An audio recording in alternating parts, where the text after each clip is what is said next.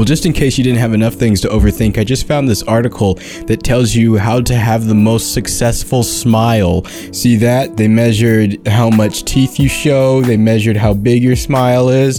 They even get into down here whether or not your smile should be a little bit crooked. You probably can't see that. They say if it's a little crooked, that's extra good. So, tip of the day is have a better smile. Be more successful by making your smile a little crooked.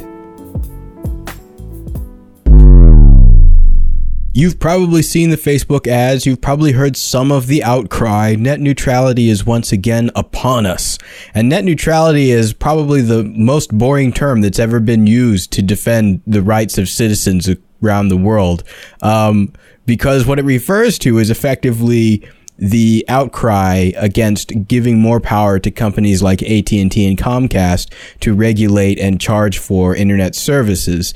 And so right now, there are restrictions that exist on those companies and what they can charge and how equitable they can be. And the FCC is considering removing those regulations, which is why net neutrality is an issue. I've always personally found this topic to be a bit perplexing as to why it's always been a topic that people are so passionate about, because effectively the narrative is that we are worried about the control that companies like AT&T and Comcast could exert if they could charge more for certain internet services and not for others. A common example is that bigger companies would be able to charge to be able to connect to their consumers, to their visitors quickly. So people like Google, Amazon, they would pay extra to have a fast connection to your home so that when you go to Amazon.com, it loads nice and fast, whereas a small mom and pop shop that has a website where they sell their bushels of strawberries or whatever, that they wouldn't be able to pay those fees, and so their page would load slowly or maybe even not even be listed in some directories or something like that, and their business would be harmed. But I think that this is a sheep in wolf's clothing. If you're worried about controlling what you see on the internet, look no further than Amazon, Google, and Facebook. They already control what you see on the internet. You search for something, Google decides what's on top, and they have an algorithm, and to an extent they have to actually show you what you want to see. But with AdWords, you can pop ads in there. Same thing with Facebook. There's an algorithm, but you can put ads into someone's Facebook feed by paying a couple bucks. It's actually pretty cheap. I've done it. In that sense, Facebook's providing a service, but they're also aggregating loads and loads of data. Like, I don't know if you realize how much Facebook knows about you, but if I wanted to, I could target an advertisement that I pay for based on your income, your age, and whether or not you recently got engaged. And boom, I could show you some jewelry. Like, targeting on Facebook is insane. Similarly with Google advertising, they have other targeting tools and pay-per-click, and they gather all of that data and they use it for commercial purposes. They don't use it necessarily to limit what you see, although they do use it to design what you see with algorithms. And I think that that's a far more sinister harm than somebody like Comcast or AT&T could inflict on the freedom of the internet. Now, the difference, of course, the reason we sign petitions against Comcast and AT&T is because we hate them, but we like Google and Facebook, so we let them get away with it because Google and Facebook do things we like. They show us cat videos and other things that we are actually looking for. They're our friends, but they engage in the same behavior, whereas AT&T and Comcast are the bad guys because every time our internet breaks, we blame them. So in that sense, though, because we actually allow both the same behavior in two different areas and simply place the blame on one industry and not the other, that tells me that this whole conversation about net neutrality actually has nothing to do with control. It has everything to do with convenience, because we're totally okay with giving Google and Facebook and Amazon control.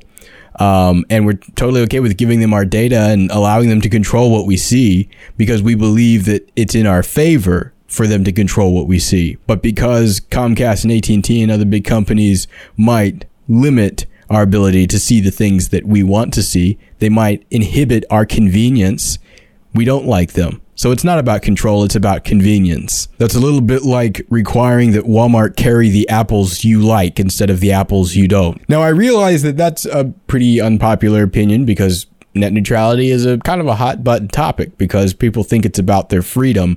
Part of it, though, is I don't really understand where we get off thinking that we deserve the internet, or that a big company that provides utilities to millions and millions of people like Comcast doesn't have the right to engage in business as it sees fit. I mean, if you wanted to put an ad into the New York Times, it costs more than putting an ad into a local newspaper. That's not rocket science, and nobody is shocked and horrified by that. I think it's a bit strange because I think net neutrality is also kind of tied to this weird idea that the internet is somehow a human right.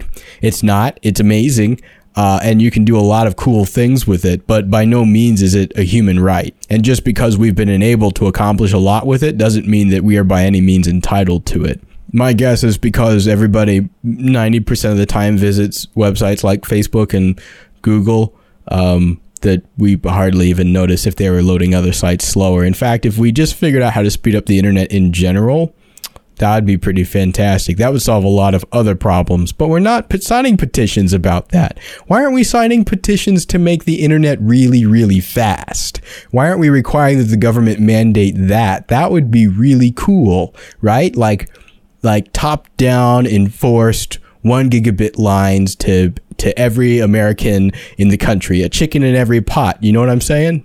Now, somewhat related to this whole topic of the internet and net neutrality and sort of our rights online is a question that was sent in by Caleb from Michigan. And his question is a desire for privacy inherently criminal?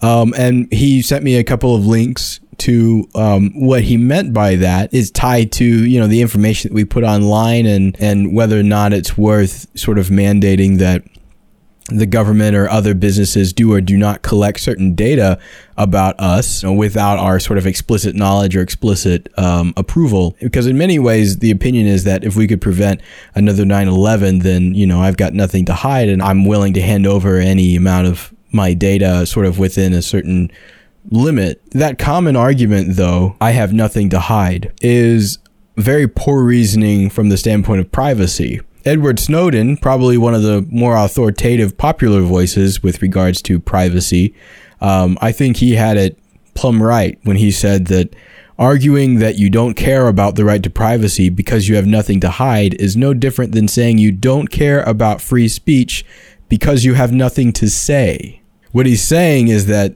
privacy is a right in the American Constitution. In the Fourth Amendment, you have the right to the privacy of your paper. Actually, hang on. Let me just get it. Read to me the Fourth Amendment of the United States Constitution. According to Legal Information Institute, the Fourth Amendment of the U.S. Constitution provides that the right of the people to be secure in their persons, houses, papers, and effects against unreasonable searches and seizures shall not be violated, and no warrants shall issue, but upon probable cause, supported by oath or affirmation, and particularly...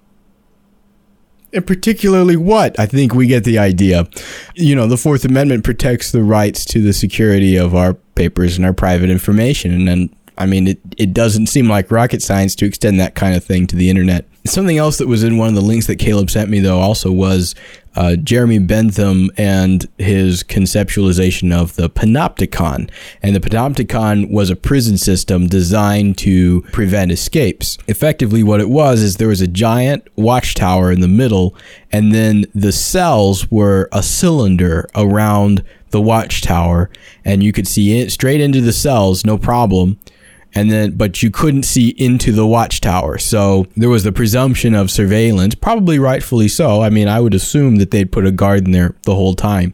But the point was you didn't know that there was whether or not a guard was in there. And so you were more likely to obey because you didn't know whether or not you were being watched. And I think, honestly, that is Amazon, Google, and Facebook today. I mean, my phone, I talk to it on Google Assistant or whatever, and it gives me answers. I guarantee you they're recording information about the questions that I ask it. When I go to a restaurant, it pulls up the menu for me, so it knows where I am.